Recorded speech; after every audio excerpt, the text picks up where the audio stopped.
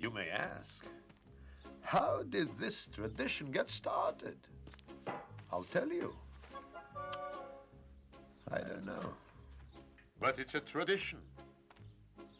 And because of our traditions, every one of us knows who he is and what God expects him to do. Hello, everyone, and welcome to Let's Talk Torah. I am Rabbi Tzvi Jacobson with NRM Streamcast, and we'll spend our time talking Torah, learning stuff, and having fun while we learn. You can always send your comments and questions to our mailbag at letstalktorah@gmail.com, and of course, I will answer as many as I can. So I was wondering this week, looking over the Torah portion, talking to my class, and it's amazing. Here's the secret. People make a lot of money answering this secret. Right? People ask, how can a person be happy? I don't know, there's who knows how many shelves in your library, if people still go there. Self-help books, how I feel good about myself, psychologists, Xanax, whatever people take, but really, right? How can a person be happy? What do I need to do to become happy? You could listen to me. That would be an excellent way. I'm a pretty happy person. But before we get into exactly the secret, we got to remind everybody, of course, that to make sure that we keep the show going. And I know how much you guys love the show and enjoy the show, and we got to get the show to spread. So please go to my homepage. There's that donate button there. Click on that donate button. Leave your name. We'll give you a shout out. Memory of, happy birthday, happy anniversary, whatever you'd like. Just leave a little note. And in advance, of course, I thank you. So the answer is at the beginning of this week's Torah portion. The answer to how a person can be happy is in the conversation, perhaps prayer, that Jacob has with God. So let's figure out where we are. Let's backtrack a little bit. Let's get into the story. Let's figure out what's going on. And then we get to this most important line. So here we go. So last week's Torah portion, we have Jacob tricking his father, tricking Isaac. Esav is out hunting for food. Jacob sneaks in with food from his mother got him some goats. He fools his father. He gets the blessings. Esav, of course, is furious because his whole life he was working on getting those blessings. And Esav, the verse says, basically, as far as Esav is concerned, Jacob is dead. He has drunk the cup of consolation, I think is how they translate it. That's it. In his mind, Jacob is a dead man. He has to wait till Isaac passes away, and then Esav will take care of it. Rebecca hears about it. She tells Jacob he's got to get out of town. And then Rebecca goes to Isaac and says, she doesn't have to tell him that she knows what Esav is planning on doing. It's not important. It's not necessary to give over that information. So she doesn't. She says, Isaac, if my son Jacob marries a girl from this area, a girl from Canaan, life is not worth living. You need to send Jacob back to my family and to my nieces. My brother has some girls. Let him get married to one of those girls. That's what needs to happen for my son Jacob. Otherwise, the language in last week's Torah portion is, what is life worth to me? Lama li chayim. Isaac calls in Jacob, and he says to him, he gives him the spiritual blessings and the blessings for the land of Israel, and he'll serve God, and etc. And then he tells him, go to Haran, go to your mother's family, find a girl, that's whom you will marry. End of story. So Jacob says, no problem. And he packs out. It happens to be, he takes a little detour. He goes to study for 14 years in the yeshiva of Shem and Aver. why he felt that was necessary is a good question, but not really what I wanted to focus on today, so we're just going to gloss over that. Jacob now heads towards Haran. Assume Haran is like, Baghdad, Iraq, Iran, that area of the world, and that's where Jacob is heading, and he realizes that he forgot to stop by Har Moriah, by Mount Moriah, where Isaac had been brought up by the Akedah, by the binding of Isaac as a sacrifice. And he says, how could it be that I didn't stop to pray? How could such a thing be? I must go back. So he turns around, goes back, shows up at Har Moriah, and God wants Jacob to stay for the night, so he makes the sun set early. Jacob has to go to sleep. He takes 12 stones. He puts the 12 stones around him, and it's a little bit of a play on words in the verse. It says he put multiple stones around him, but in the morning it says he took the stone that he was sleeping on. So the rabbis say that all the stones turned into one. All the stones were fighting. They wanted Jacob's head to be under them. In any case, he takes the stone. He brings it he makes an altar, and okay, that's the gist. As an aside, I told my class, even my third graders got this. There was a man a very heavy man, very large gentleman, and he went to visit his rabbi friend. And they were sitting on the porch, and the rabbi has these wicker chairs, those white, wicker chairs. It's like made out of, reeds or something, and they're outdoor summer chairs. You know what they are. Anyways, this larger man sits on the chair and breaks right through, and he's all embarrassed. He says to the rabbi, "Oh, I'm so sorry." The rabbi says, "No, you are just like Jacob." And the man says, "What are you talking about?" He says, "No, just like by Jacob, all the rocks wanted to be under the head of that righteous man, and God made them into one big stone. So too, all the holes of the wicker chair wanted to be under you. So God made a miracle, and all those little holes turned into one big hole." Okay, now, when Jacob was sleeping, so he had a very famous prophecy. And a prophecy, God talks to him. There's a lot of things we learn from the prophecy, but let's try to get into it a little bit. So the verse tells us Jacob sees this ladder, and the bottom of the ladder is by Beersheba, and the middle of the ladder is over the temple, and the top of the ladder is over a place called Beis El. And again, it's debatable in the rabbis exactly if that's how the ladder was set up, but that's how Rashi explains. And he sees that ladder, and he sees angels going up and angels going down. And again, the commentaries ask, it would seem to be the wrong direction. Really, the angels should be coming down, then going up. So there's multiple answers. One of the answers is the angels in the land of Israel that were accompanying Jacob, they go up. Now the angels that will be accompanying him out of the land of Israel come down. That's one answer.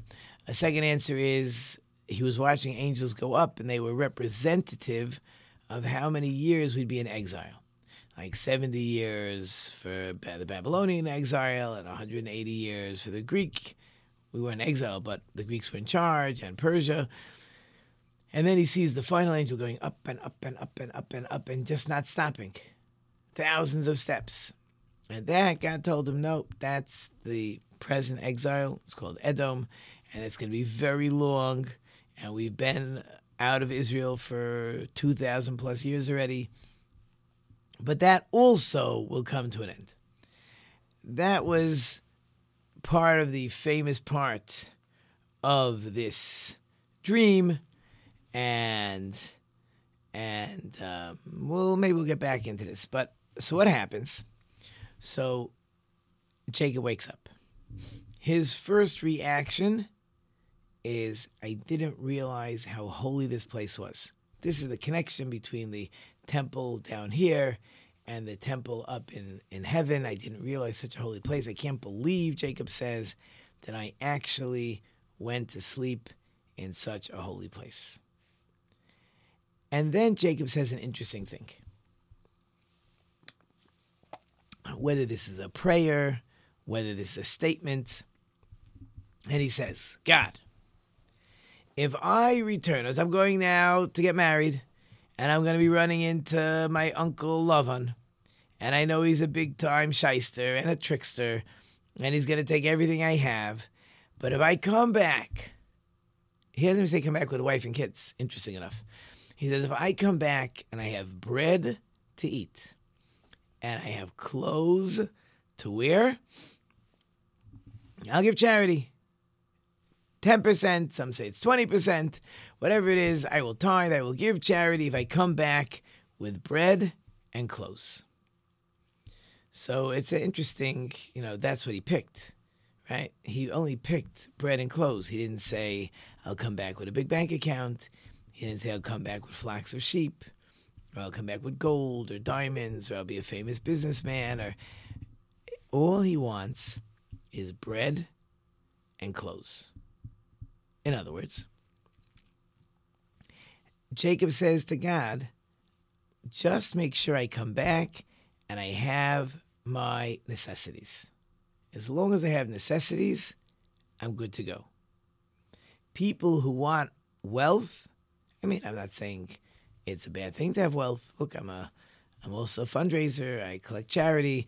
And if there wouldn't be wealthy people, right, I'd be out of business, right? And as the poor people are not the ones, as much as we love them, but those are not the people that are supporting institutions. The ones that are supporting organizations, institutions doing those great things, they're going to have to be wealthy people. You need wealthy people, but you need to know that your goal in life, you could want to be a wealthy person. You just got to know what comes along with it. In other words, wealthy people are not satisfied. I was sitting with somebody a couple weeks ago, beautiful house out on the lake. The man has many millions. He basically told me that his charity is spoken for, but he has 2 or 3 new businesses that he's working on, and he figures in a year or 2 he'll be making money on those businesses, and then he'll have more charity to give, and then I can get on his list. He doesn't need more businesses. He wants more. He wants to be even wealthier, right? It's a fact that people are not satisfied. That's why there's wealthy people. If they'd be satisfied, we wouldn't have so many wealthy people. And again, we wouldn't have the people that could be charitable. I get all that. I understand it, right? But what Jacob is trying to teach us is I need to be satisfied. If I am satisfied, I am the happiest person in the world, right? Let's get back to what we wanted to discuss at the very beginning of the show, right? I told you, what's the secret? What is the key? The key is I am satisfied with what I have. That's easier said than done. Because look at every advertisement that's out there, right? Everybody wants you to buy the newest sports car, right? Jewelry, beautiful homes, right? Look in my news feed, and they're always talking about those $30 million homes and $50 million homes and who knows what. It's like the culture tells you, what do you mean you want to drive? I'm driving my Kia Sedona. Just want a Kia Sedona?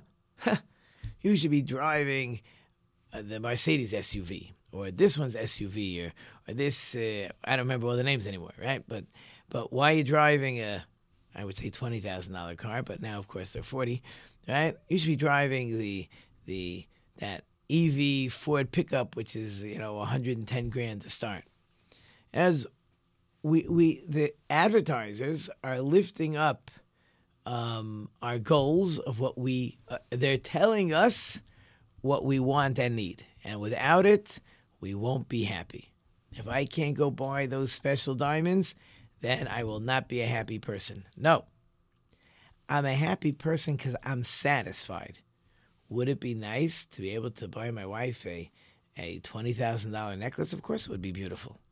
Buy her earrings cost $5,000? Of course it would be beautiful. But can I be happy without it? Must I have it? Must I kill myself, work 24 hours a day in my business? Must I do that so I can be happy according to the advertisers? Or no? Really, really, what I need to be doing is being satisfied. This is how much money I have. This is how much money I earn. This is what we can afford. I'm satisfied. Right? Like, you got to be able to be satisfied. I'm not saying if you have it, you shouldn't spend it. And there are those people that, what can you do? They got to be super wealthy. Okay, great. But for the regular, average person, the first key is, can you be satisfied? Can you say, God, if I have bread and clothes, I'm good to go. You want to give me more? I'm happy if you give me more, right? Don't get me wrong. Right? But can I be satisfied with just necessities? If I can be satisfied with necessities, I am a very happy person. As soon as I start having my whole wish list of all the things I must have, it's not going to work. It's just not going to work. Because you can't be happy. Because there's always more. You always want more. There's always bigger. There's always better. There's always, my neighbor has this. My friend has that. My cousin has the other thing. Look, I go to dinners all the time. We were in Chicago. So I ate took my wife out. Very, very fancy restaurant. We don't usually eat in those places. But, to do it once, it was nice. It was beautiful. But you had to see the crowd. Everybody there knew each other because they're all on a certain status. They're all on a certain level. So this is where they eat. This is where they go to meet their friends. A different friend in Florida told me that there are certain weeks where all the high school kids or the college kids go down. So he says it's hard to get into the regular restaurants. So I said to him, Hershey, what do you do? He said, I don't eat in these restaurants. I go a half a mile down the road where the prices are quadruple. They can't afford those prices. No problem. Right? So everybody has their level. Right? What level must I be on? What satisfies me? If I can be satisfied, then I'm just the happiest person. I could be satisfied if I had $20 million in the bank. Sure you could. If you could be satisfied if there's $2,000 in the bank, you could be satisfied if there's $2 million in the bank. You are the kind of person who is satisfied with what he has. He has more, he has less, doesn't matter. But if you're not satisfied with a 2,000 and you think you'll be satisfied with a 2 million, it's highly unlikely. And that, by the way, that's what we said. That is the key. You want to know what is the key to happiness? The key to happiness is being satisfied. I don't know if I ever told you this story. It's a great story. There was once a man, very poor man. He sold schmatis. He sold, pieces of material. He'd find pieces here, there, patches. He'd go to work. He'd work all day long. But when he came home, he sang with his kids. He danced. He threw them up. He threw them down. He made pretend. He would find a broken doll and he'd bring it home and say to one of his daughters, look what I found for you. And the meals were the most happy, enjoyable things you could imagine. And the father was great at mimicking, right? The different people he met in the streets. And he'd give whole productions, for an hour in his home. And it was just the most wonderful, beautiful environment you could ever imagine. In this area, the king used to go with one of his advisors. They would go in disguise. They wanted to see how the regular people, the poor people, lived. And it was a way of the king of getting a feeling of what was going on. Right? Sometimes the king has to have what do the commoners say? Are they angry at something? Are they angry at me? Are they angry at governors? Are they happy? What's going on? Just he needed to put his finger on the pulse.